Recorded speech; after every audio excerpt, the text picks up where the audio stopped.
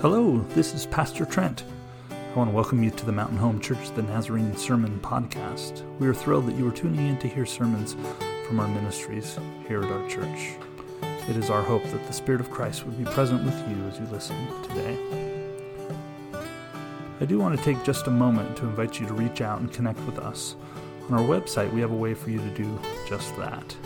You can visit www.mhnazarene.org/connect and fill out a very brief form. There's a spot to leave contact info, ask questions, and even to request prayer. Also, be sure to indicate that you listen to us through our SoundCloud podcast to let us know where you're listening. May the Lord be with you this day. Grace and peace to you.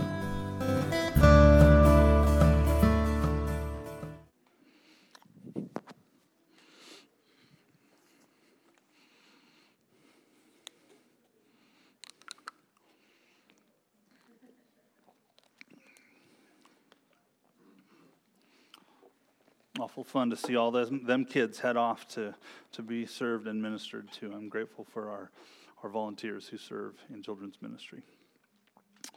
For our text this week, we turn to Mark chapter 8. We left off last week kind of at the end of chapter 7, but today we're jumping to Mark chapter 8 and skipping down a bit to verse 27. So if you have your Bibles and want to open to Mark chapter 8, I invite you to do so. Some of us have phones and other devices that point us to Scripture, and so I invite you to turn with us. Reading today from the Gospel of Mark chapter 8, verses 27 through 38. Out of reverence for the reading of God's Word, would those who are able please stand as we read together. Mark chapter 8, verse 27. Reading today from the Common English Bible. Jesus and his disciples went into the villages near Caesarea Philippi. On the way, he asked his disciples, "Who do people say that I am?" They told him, "Some say John the Baptist, others Elijah, and still others one of the prophets." So he asked them, "And what about you? Who do you say that I am?" Peter answered, "You are the Christ." Jesus ordered them not to tell anyone about him. Then Jesus began to teach his disciples, "The human one must suffer many things and be rejected by the elders, chief priests, and the legal experts, and be killed, and then after 3 days rise from the dead." He said this plainly. But Peter took hold of Jesus and, scolding him, began to correct him. Jesus turned and looked at his disciples, then sternly corrected Peter, "Get behind me, Satan. You are not thinking God's thoughts, but human thoughts." After calling the crowd together with his disciples, Jesus said to them, "All who want to come after me must say no to themselves, take up their cross, and follow me. All who want to save their lives will lose them, but all who lose their lives because of me and because of the good news will save them. Why would people gain the whole world but lose their lives? What will people give in exchange for their lives? Whoever is ashamed of me and my words in this unfaithful and sinful generation, the human one will be ashamed of that person when he comes in the Father's glory with the holy angels." This is the word of God given to us, the people of God. We say thanks be to God. Please be seated.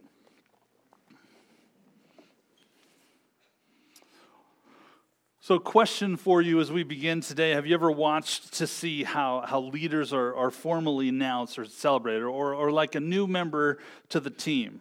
Okay? A lot of times when a new leader or a new team member is involved, it's kind of a big deal, right? And my mind goes to draft day, right? Draft day, they on major sports teams, they throw this big party, they make this big deal, there's this big reveal, they announce who they're going to draft, and they pull out the jersey, already has their name and number on it, and all the fans go crazy, and this is just who we wanted, or they go, "Oh no, what were we thinking?" I think of presidential inaugurations. You've undoubtedly seen a few of those in your lifetime. There's a big deal, and people come to Washington, D.C., and they want to see, and they want to be a part of the inauguration. I remember coming as a pastor here, January of 2020. I'd been here for a bit, but we prayed around these altars. District superintendent came. I was looking up some stats today, or this past week, about the Queen of England's coronation. Now, she's had that job for a while. Some of you will remember. June 2nd, 1953. No show of hands. June 2nd, 1953. Her father, the King of England, had died about a year and a half earlier. There were over 8,200 guests at Westminster Abbey. They took the long route back to Buckingham Palace, a 7.2-kilometer loop through the city of London to enable as many people to see the newly crowned queen on her way back to Buckingham Palace. People make a big deal when a new leader steps in. It's time for a celebration. It's time for the party and the confetti and the fireworks. And people want to celebrate that because it's a season of new hope. It's a season of new energy, a season of what is about to happen for this group. With Jesus, in this passage, this just isn't the case. This passage is really the culmination of what Mark was working toward in his gospel. And in fact, the story of Jesus kind of builds in the gospel of Mark up to this point. Particularly, these first three verses are the fulcrum of the gospel, that Jesus was beginning to emerge as this leader and this teacher who did amazing things in the countryside. And he comes to this point, and Peter says, "You are the Christ." And they leave this passage and they're heading down towards Jerusalem. They're heading towards Jerusalem and the coming fate of who Jesus Christ was and what would happen. Later in chapter 8, there's a prediction of Jesus' death. Again in chapter 9, a prediction of his death. Again in chapter 10, a prediction of the death of Christ. And in chapter 11, we have the entrance into Jerusalem. This is the point. This is the center point of the Gospel of Mark. That's Caesarea Philippi, where Peter says, "I know who you are. I've read the scriptures enough. I understand what this is about. You are the Christ, the Messiah." And yet, while this is such a big moment for Christ and for the disciples, and Jesus had set it up. He had kind of done a little focus group on who people are. What are people saying about me? He says, what's the word on the street? Some say John the Baptist somehow returned, which is interesting because John the Baptist had baptized him. So I'm not sure about that one. Some had said Elijah, the prophet Elijah, had returned. One of the prophets. He had to be important. He had to be significant. What are the stories that led up to chapter 8? Just a couple chapters earlier, he had fed the 5,000 men in chapter 6. He had fed 4,000 earlier in chapter 8. Healings and exorcisms, bringing people back from the dead. This was no ordinary person. This was no ordinary rabbi or teacher. And this is the watershed moment. This is the big reveal for the disciples, for the ones who had followed Jesus in his ministry. And it's time for coronation. It's time to be established as the leader. It's time, invite the guests. Let's go on a 7.2-kilometer parade so everybody can see. Strike up the band and set off the fireworks. Our time has come, for the Christ has been revealed. There were decades and decades and centuries of waiting in the Jewish community for this day, for this moment. And what does Jesus do? Be quiet. Don't tell anyone. But whatever you do, he didn't say you've answered wisely, but he said, let's keep a lid on this. Stay quiet. Well, this isn't right. This isn't the right thing to do. This isn't how you celebrate being Messiah. This isn't how you announce the coming of a leader. And so Peter goes on and tells Jesus, hey, you got this wrong. We're doing this the wrong way. This isn't how we do it. It was interesting to me in my study to have my attention kind of diverted back to the passage immediately prior to this passage. And I know some of you open your Bibles, and I know some of you read around kind of the context of the story, and that's super important. I love that. The healing story, though, just before this passage, is one of the strangest and most awkward healing stories of Jesus' ministry. Why? Well, Jesus has to try twice to heal a guy. He gets it wrong the first time. He messes up, apparently. Why would Jesus do that? It says that Jesus went and served this guy and tried to heal him, tried to heal the blind man. And he says, well, I can see, but people are walking around and they look like trees. They look like trees. Why would Jesus mess up the first time? Why would he take 2 times to heal this man? There's a couple opinions on there, but the most popular is this. This is representative of the disciples. The understanding of that parable is that the man who was healed and saw people who look like trees were representative of the disciples. And the opening of their eyes, that in this following episode, the disciples' eyes would be opened, but only partially. Only to a degree. They're open to the messiahship of Christ, but not really open to what that meant and the implications of what it meant to be the Messiah that God had sent. I see the gospel writer understanding 3 decades later, right? The gospel writer wasn't writing simultaneous to all this happening, but decades later. And I see him writing that the evidence was there, that they could have gotten it, maybe even should have understood. But they didn't. They missed it. They saw like people walking around like trees. And what does Jesus say? What does Jesus say? Immediately after saying, okay, don't say anything to anyone. Keep a lid on it. What does Jesus begin to do? Well, first he says, don't tell anybody. But second, he says, he begins to help the disciples reimagine what messiahship is really all about. We make a big deal about this today. People thought the Messiah was coming to oust the Romans, right? Getting back to the good old days when Israel had their own king, when they had their own nation, when they had autonomy to themselves, and they were their own country. We will have control. We'll have power. We'll finally have freedom to live the way that we want to and worship the way that we want to. And Messiah was the one that was going to come and restore things to the way they should have been. That's what Messiah will do. That was their understanding of Messiah. I was reading Brower again this week, and he kind of broadens this understanding a little bit for me.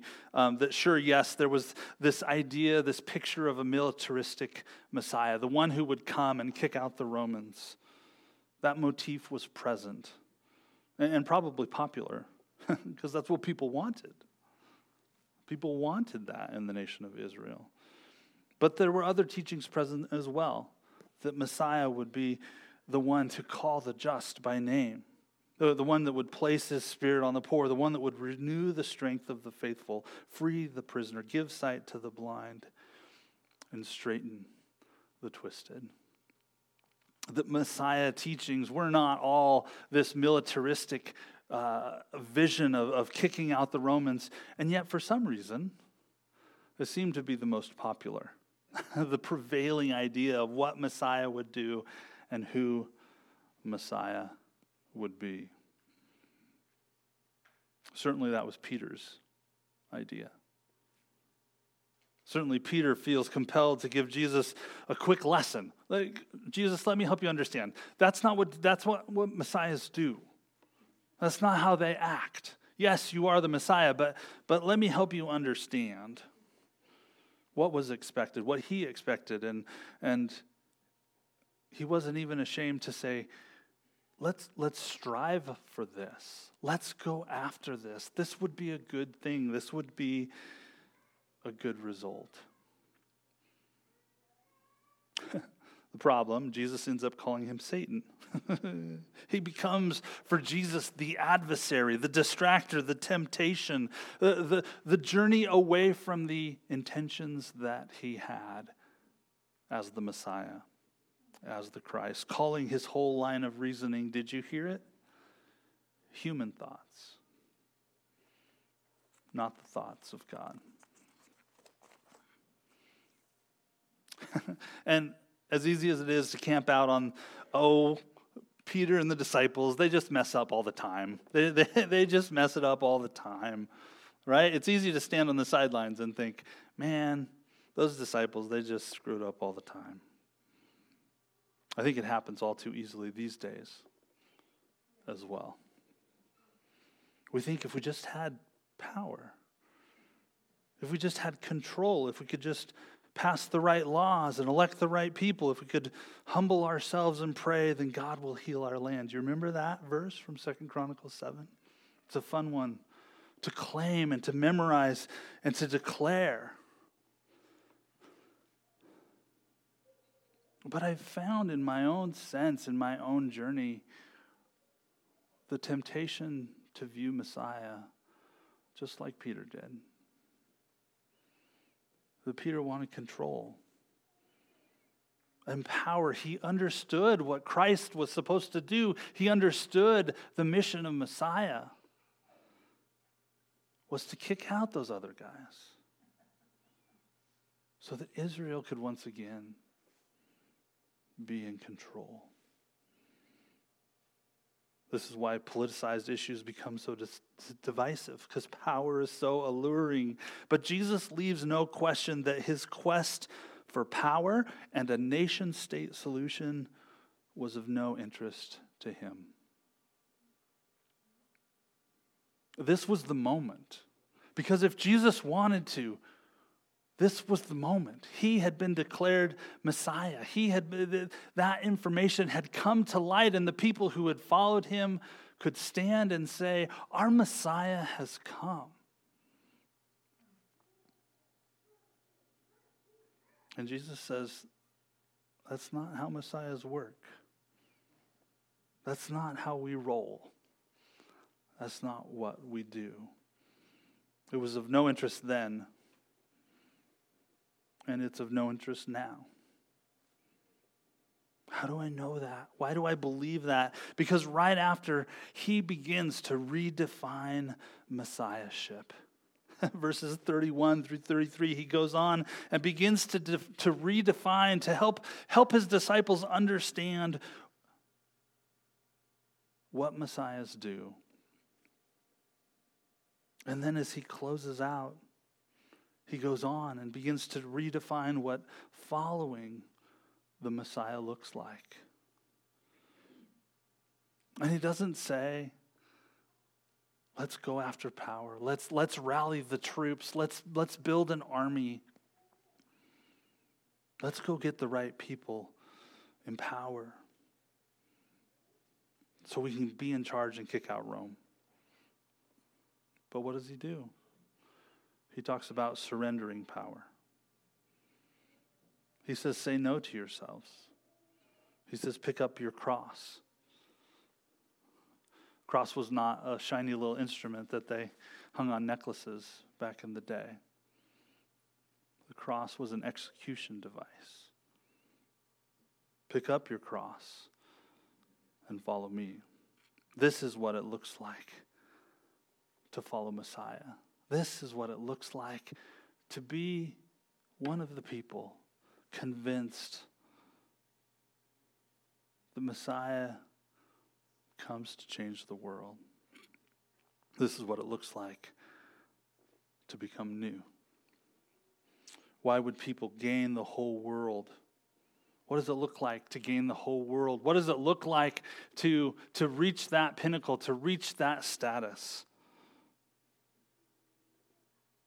It's about power and it's about control.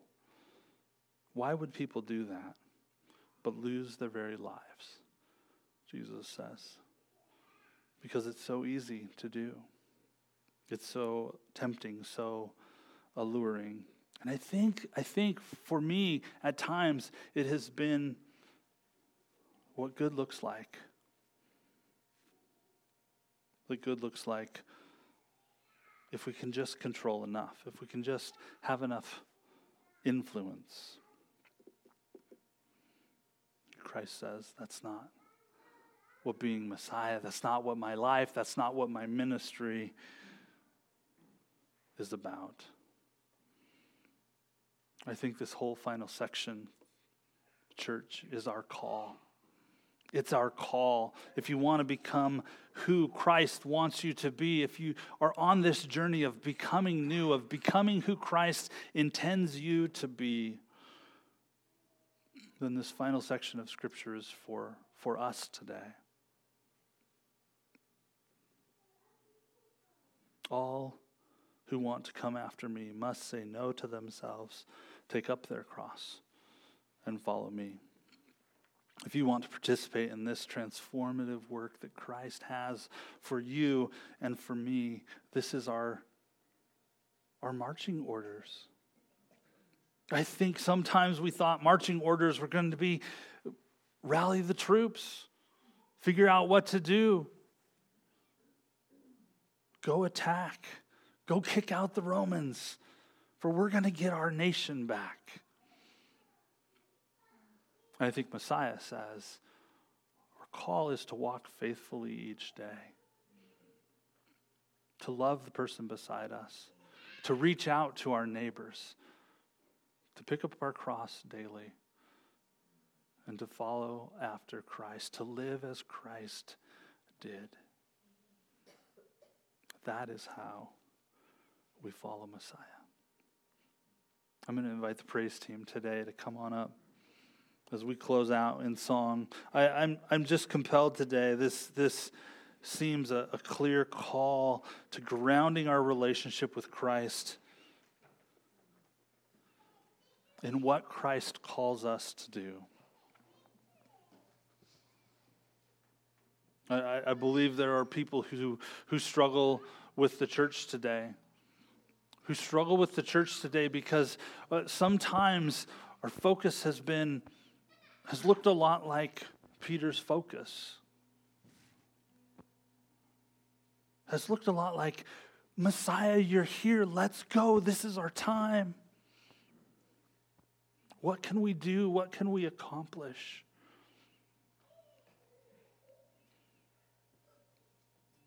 I think the accomplishments that Christ calls us to have a lot to do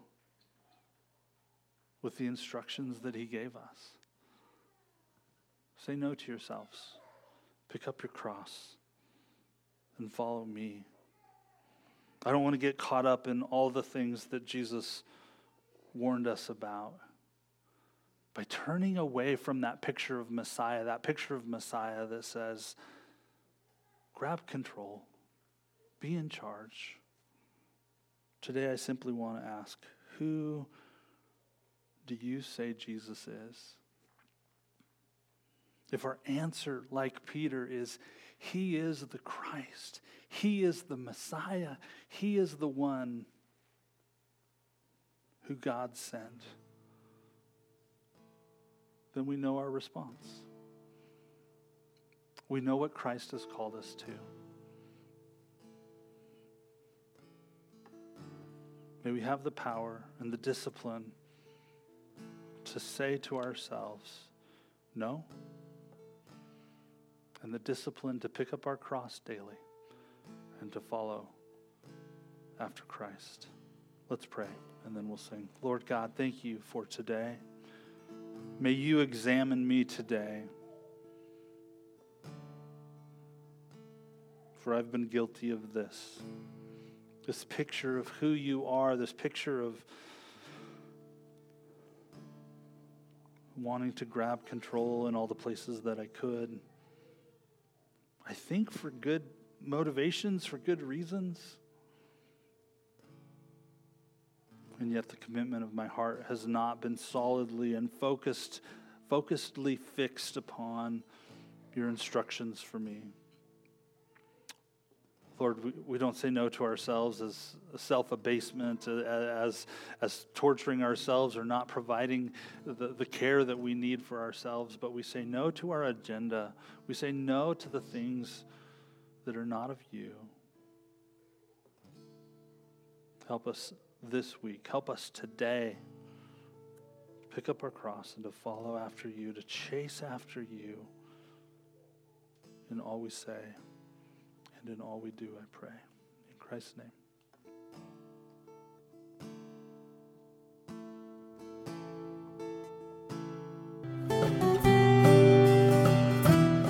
Thanks for joining us today on the Mountain Home Church The Nazarene podcast. Don't forget to visit us at mhnazarene.org/connect if you'd like to connect with us, and have a great week.